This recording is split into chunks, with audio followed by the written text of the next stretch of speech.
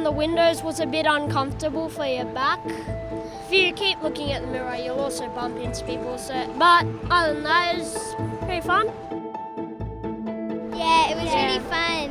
Yeah. You had to pretend to go on it, like pretend you're climbing and pretend you're falling, and you have to get in different positions so that it's like you're climbing it. Yeah, it looks really real. It's really cool. Yeah. I reckon if you took a photo of it, it looked like you're actually Hanging or Yeah. standing on the wall, walking up the wall. It's probably like the house I live in Leeds. Yeah, it's very similar. 3-storey, sandstone house, bay windows at the top, and a big front door. Yeah, you have to act like you're on the building from the mirror, and you have to get in a position where it doesn't look like you're floating, but like you're dangling and holding something, if you want it to look real. Hi, I'm Rory. Hi, I'm Ryan. Hi, I'm Olivia. You're listening to the Guardian Sydney Festival podcast. It's confusing.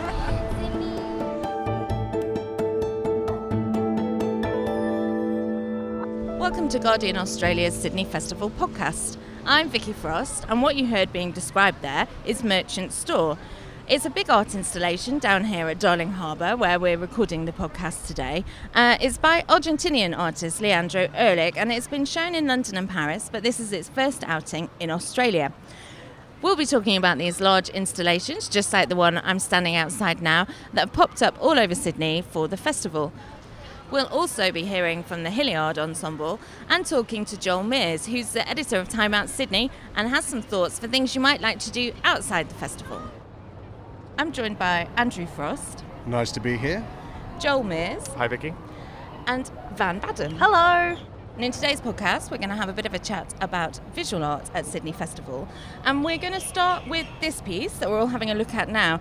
We're sort of having a look at it. It's an interesting thing, isn't it?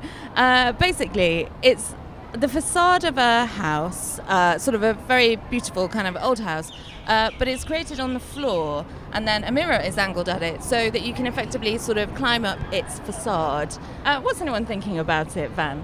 Oh, I think it's enormous fun. In fact, I had a go on this yesterday because it really plays to that childish sense of delight in a space that you have one expectation of but is playing in the opposite direction. And apparently this is this artist's whole thing, is he's trying to destabilise your relationship to your expectations of space and buildings. So it's quite extraordinary to see like little children playing all over like a building facade as if it's a piece of playground furniture. And that's what's so delightful about it, is that it re-engages that sense of play with something that we have very sort of stead and ordinary expectations of. And what about you, Joel? So this is the first time you've seen this? Yes, so absolutely. So it's a lovely first impression. Yeah, I think it's really great. I also think it's a little strange that people are sort of laying down on this thing just to look at themselves in strange ways. It's kind of that carnival mirror phenomenon. But I think it's a really smart sculpture, if we can call it that, in terms of social media, because you can see everyone on that display has their phones out and are taking photos and are now hashtagging and Instagramming and Twittering. So the Sydney Festival, I'm sure, is doing well out of that. I've seen more Instagrams of this artwork almost than anything else, I Maybe think. the duck. Apart from maybe the duck, exactly. So, Andrew, now you've been looking at visual art for us for Guardian Oz at the festival, and a lovely set of videos that you can go and see on the website if you'd like to see Andrew Frost in the flesh. But for now, give us your thoughts on this work. Well, I don't know how much more I can add to what Van and Joel have said about it. I think they've pretty well summed it up. It is interesting, I think, for me that this piece exists almost more on social media than it does in the flesh. You know, it's perfectly situated as an artwork in a festival or festival context, or like this context here at Darling Harbour, where people can come and interact with it and take photographs of it. But then, you know, when they go away from it, it evaporates. It's no longer here. It doesn't exist in any sense apart from the memory of it and the photographs. And is that a problem? I mean, sort of for those who don't know Sydney, Darling Harbour is kind of quite touristy, and there are attractions here, and you maybe come with your family and have a bit of lunch. It's more than quite touristy. It exists for tourists pretty much, and the occasional visitor from interstate perhaps. That's about it. And so does that matter, that it's so, it's gone from your memory so quickly? Well, I think it raises interesting questions about the longevity of an artwork and where its meaning lies, and whether one can take that away from the experience and how long you hold it with you. Because, other artworks in other contexts seem to have a little bit more traction on one's memory and one's emotional response to things. And so this work is, as my friends here have said, is a lot of fun, but I don't know what more it is beyond that.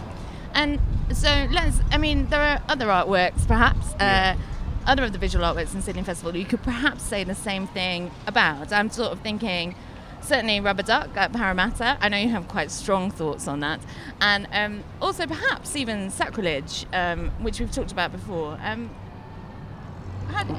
Well, I think when you think about or consider these works in the context of the artist's other work, the intentions behind the piece become a little bit more obvious, a little bit more transparent. You tend to understand what they're doing. Jeremy Deller's Sacrilege, which is a bouncy castle experience on a full-scale replica of Stonehenge, sort of sits in his work. He works in an area which is quite interesting. He trades between public memory of events and historical record of events. And so the Stonehenge work actually fits in quite nicely. Ehrlich's piece here at Darling Harbour fits in beautifully with the work that he's done, where he investigates architecture and one's experience with architecture and isolates bits and pieces of it in different ways. Mirrors are something that recur throughout his work, video projections and things like that. But all of them, all of these outdoor works have this kind of festival aura around them, if you like. They kind of got this fun engagement, which on one level infuriates me, but on another level I kind of think, yeah, okay. You'd have to be grumpy, wouldn't you? It's Sydney in the sunshine and everyone's enjoying it. Yeah, so let's just, forget any critical response to it and just enjoy it, Let's have an ice cream. I think it's fantastic that these are publicly accessible works. And I think in terms of, it's one thing for us as a group of critics to go, where are we positioned in relation to this work? But in terms of a role of the Sydney Festival, I think it's really important that you're looking at bringing the art to the families and bringing the art to the tourists and bringing the art to the passers-by. Everybody who I know who has children is fascinated with the idea of the big rubber Stonehenge and a way of bringing their children into contact with that kind of participatory experience. I think that's the real subject. Yeah, I don't think anyone's saying that's not good. But it's about balance, I think. It's kind of, I think you can have works that are hugely accessible and are fun and great, but it's about sort of balancing that with worth as well, isn't it? Well, I just think that it is important if we're going to look at, we've always had an issue in Australia about regenerating generations of art consumers. Like, it seems every generation of young people who come through, we're re-educating them in artistic appreciation. There's another inquiry: how do we engage young people with theatre? How do we engage young people with visual art? How do we make our spaces more accessible? And this is a really good way of stocking children with positive experiences of public art that they can associate and acclimatise themselves to. Every kid who jumps on this building or who plays Stonehenge or engages with the other works has a memory of art which is positive, which is associated with their childhood and associated with the unique and the adventurous. And I think that's definitely something that the festival is doing very well to encourage. Well, the question is, it may be great for audience development and audience engagement, but does that make a good art? I think that there's everything great about a big rubber Stonehenge outside of St Mary's Cathedral. Like, in terms of the cultural juxtapositions going on there, I think that's a highly insightful and very funny collection of objects to put into proximity. Kids bouncing up and down is one thing, but putting those two structures in proximity, I think, is hilarious. Do you think that's sophisticated? It seems like a really blunt statement to make. It's not exactly what you call subtle. Well, I mean, blunt for professional critics, perhaps. Blunt for anyone. I don't think it's rocket science. Druidic ruins rendered as a bouncy castle opposite a Catholic church. I mean, 2 + 2 = what? But also, I mean, but what the work does is it also illuminates the other crazy juxtapositions that are going on in that space, that those of us who grew up in Sydney, people like me, accepted unquestionably. It doesn't illuminate. No, I think it does, because I mean, I as a child, I never questioned the proximity of palm trees to Gothic architecture. I never thought about that. That was my built environment, and I lived in it. But to put like the palm trees and the bouncy castle and the church and the structures of government, that all occupies a very small geographical and cultural space that's trying to speak to all kinds of different political and religious beliefs simultaneously. I guess this is where we differ, because I don't read any meaning into that juxtaposition. It's just an accident. It's just the way it was. All of those things, true, the way you're interpreting it, I'd absolutely agree with what you're saying. But in terms of, kids coming in and jumping on a bouncy castle and walking away with happy memories of their childhood, I don't really see that engaging with the work that much. So, God in Australia, obviously a place for lots of different voices, lots of different opinions. You can find more of them on our Festival Live blog and all our coverage. Head on over to theguardian.com for more of that. So we should talk a bit about some of the art that's indoors as well as the stuff that's outdoors, and everyone's taking pictures of themselves outside. And among those is Christian Boltanski's work, Chance, which is Carriageworks. It's I really like it, I should say here. It's sort of a massive sort of scaffolding installation, and through which runs a loop of pictures of babies from Polish newspapers, I think I'm right in saying. And it makes them interesting. There's also a big counter that counts down deaths and a big counter that counts up births, and it's making some thoughts about life and death. And I think Andrew and Van have differing opinions on this once more. Andrew, to you first. What did you make of it? Well, I think that what Boltanski's managed to achieve in the work is the sort of balance that pieces like Ehrlich's and Deller's strive for, which is a fairly accessible idea rendered in a fairly obvious way. The piece is a gigantic metaphor. It's not particularly subtle. It's not particularly subtle as an idea, but it does. Boltanski's piece does have a level of ambiguity, and that's what I liked about it, because although he himself, when I interviewed him for The Guardian, had to say, he said that it was an optimistic piece, that it was about a celebration of life, it did also have, I think, a much darker side to it, a much more pessimistic view of humanity as a kind of the output of a giant machine that never ends.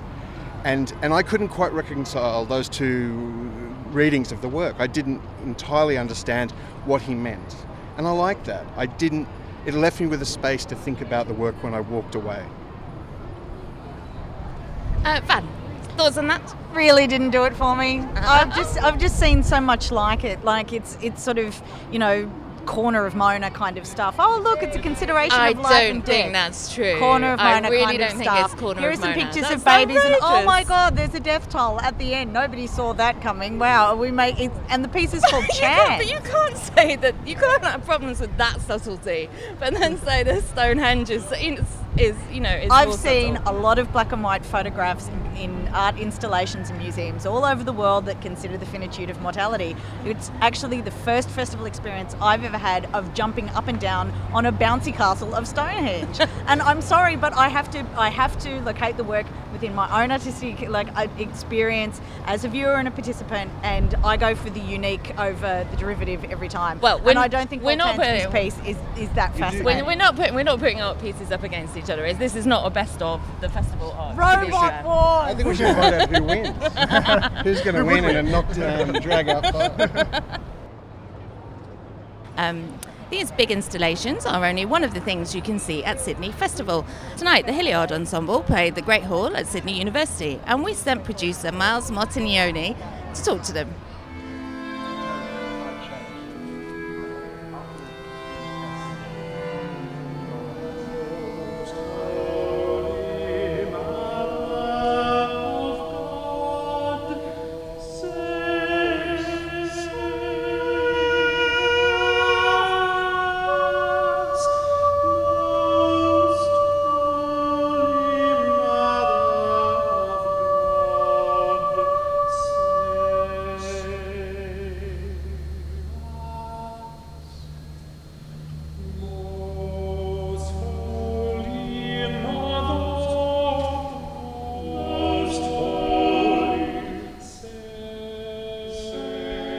Hello, I'm Gordon. I'm the baritone in the group. I'm Rogers. I'm one of the two tenors, the lower of the two tenors. Hi, I'm Stephen, and I'm the other tenor. Hi, I'm David. I'm what's called a countertenor with a sort of high, squeaky voice. And we're all from the Hilliard Ensemble. Can you tell me a bit about the program you'll be playing tonight? Yeah, well, ever since the group was founded, it's performed a mixture of old and new music. The songbook program, the title enables us to put together really whatever we want to put together under a helpful title.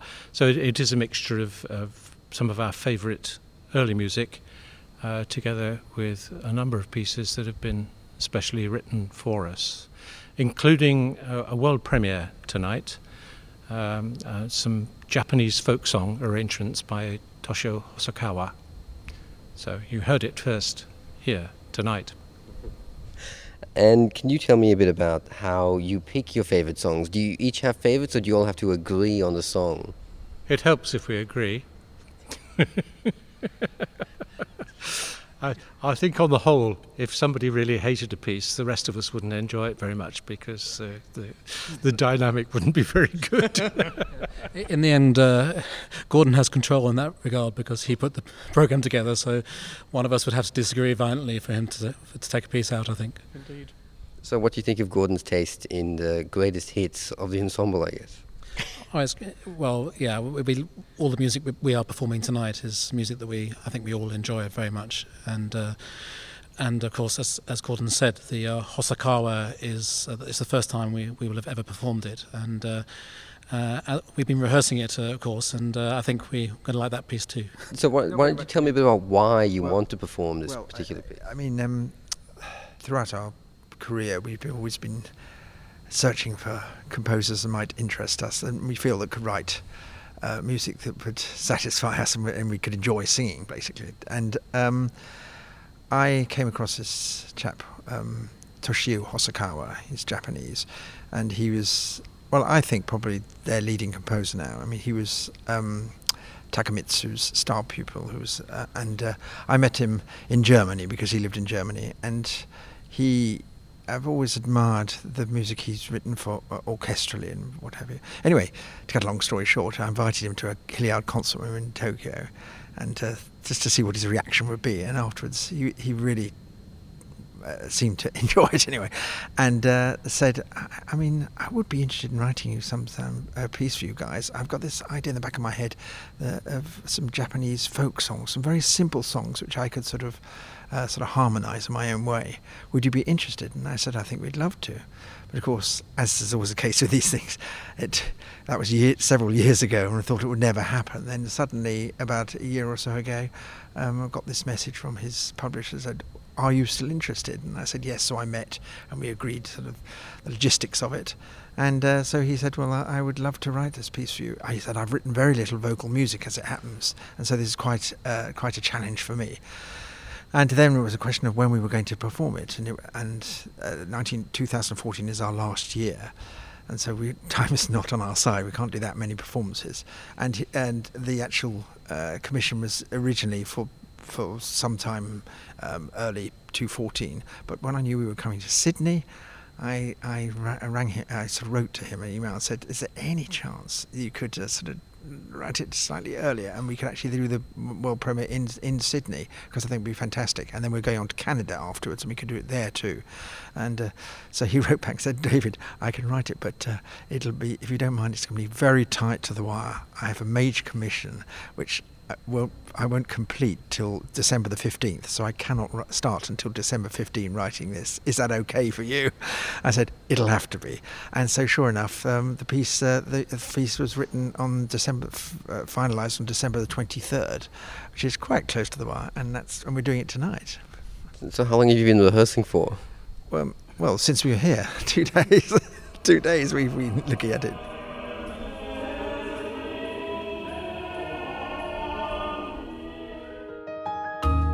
You're listening to the Guardian podcast of the Sydney Festival.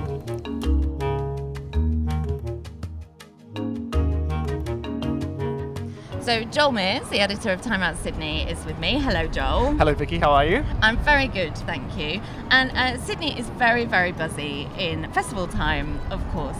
Yeah, it's absolutely buzzing around this time of year. It's always buzzy in summer, but the 2 weeks of the Sydney Festival are just pretty crazy. It's all centred around the Sydney Festival Village this year, which, as they keep telling us, is 3 times larger than it was last year. It is their favourite fact. It is their favourite fact, and I think part of that is owing to the massive Stonehenge sacrilege installation. Yes, I know. They said it's 3 times the size. That's because a third of it is taken up with Yeah, sacrilege. but there's an extra tent, the Lee Ronaldo tent. Oh, not Lee Ronaldo, the Circus Ronaldo tent. Lee Ronaldo plays. That would be an interesting tent. Lee Ronaldo from Sonic Youth does play the festival, we should say. Yeah. Sorry about that. But yeah, it's bigger, it's buzzing. Sydney, it's all that way in Parramatta, it's here in Darling Harbour. People are coming out to see stuff. I know we were talking about these large installation arts and whether they have any depth to them, but they certainly get the crowds out. And, I think they've really done some interesting stuff this year, engaging some interesting partners like Messina, the ice cream company extraordinaire. If you haven't had a Messina gelato and you live in Sydney, I don't know what you're doing with your time. Really. I don't think you're a citizen. I don't think it's allowed. But they've partnered with them. They've got amazing stalls at the Festival Village. It's just a really exciting time. And obviously, they talk about the festival first night not being here anymore, but I think we saw on the weekend with Shaka Khan's performance, everyone was out and in force and having a great time. And it's about Sydney. It's about getting outside and in the open air. So there are loads of tourists. Town is full of people who aren't normally in town. So what are your top tips for places outside the festival that you'll get a great Sydney experience and you should try when you're here? Well, there's a number of things you can do while you're in Sydney that you may not necessarily think of. One of the most obvious ones that probably does come to your mind immediately is the Opera House. And like the festival, the Opera House really comes alive in summer. And at the moment, they've got a program called Summer at the House, and that involves a lot of great musical performances. For example, we've got Nico Case on the way, we've got The National coming, they just had Grizzly Bear. But they've also got a lot of installations and sort of pop-up bars. They've got a garden bar on the sort of outside there. I love that garden bar. I think that garden bar should Guardian. I just branded it. I think the Guardian Garden Bar. I think the garden bar should be there all the time. I don't understand why it's not really. The frustrating thing with these pop-ups is that they just pop away. But one of the other great things that Sydney... My favourite fact about that pop-up is it has Pimm's ready mixed on tap. Oh, wow. Yeah. I actually did not know that, but that must make you feel well at home. Do you have ready mixed on tap Pimm's? No, you don't. Back in the Guardian head office? Definitely not. It's sort of a bit frothy, which I wonder about, but you do get a good fruit salad in frothy, it. Yeah, a bit of a head on it and not enough cucumber, but not bad. Not bad. Getting there. Vicky's review of the Pimm's. But, speaking of things that people might not necessarily think about, there's a lot of waterways that aren't Sydney Harbour in Sydney, and one of the most beautiful that I always go bung on about is Pittwater. So I don't know if you've been to Pittwater yet. I have not been to Pittwater. Well, it's up about an hour north of Sydney at the Ku-ring-gai Chase National Park. And I think one of the most beautiful tourist experiences is to hire a kayak there and just get in the water. It's a sort of different side of Sydney that not many tourists see, but you get sort of bushland, beautiful sort of cliffs and yachts and people, and it's just a really nice day. Gorgeous. And tell us, we've already had our gelato. Several times over. But where else, if you sort of want to go and have something to eat fairly late at night, say after a show, Sydney isn't always great for, I think, later night eating. I agree. Can you think of somewhere great to go? Well, there's a number of places. A lot of the bars in Sydney do very good food. If you're going to go to Newtown, a lot of those bars open later. And but if you want the late night supper, I think you can't go past Chinatown. And it's the sort of tried and tested thing, but the Golden Century is open to 4 a.m. And if you haven't done a Golden Century meal, you haven't really lived in Sydney. If you haven't dived and got the live prawns and the pippies with exo sauce, splurge on a lobster at 3 a.m. in the morning with a bottle of wine. It's just sort of a quintessential Sydney experience and kind of perfectly situated for the festival. Yeah, exactly. You can fall out of the festival into Chinatown, have your mad crab dinner at Golden Century. Yeah, absolutely. Be ready to go the next morning. Yes, but I mean, there are lots of pop-up eats at the festival itself, so I don't want to go past those as well. But if you do want to go big, go to the Golden Century. Great.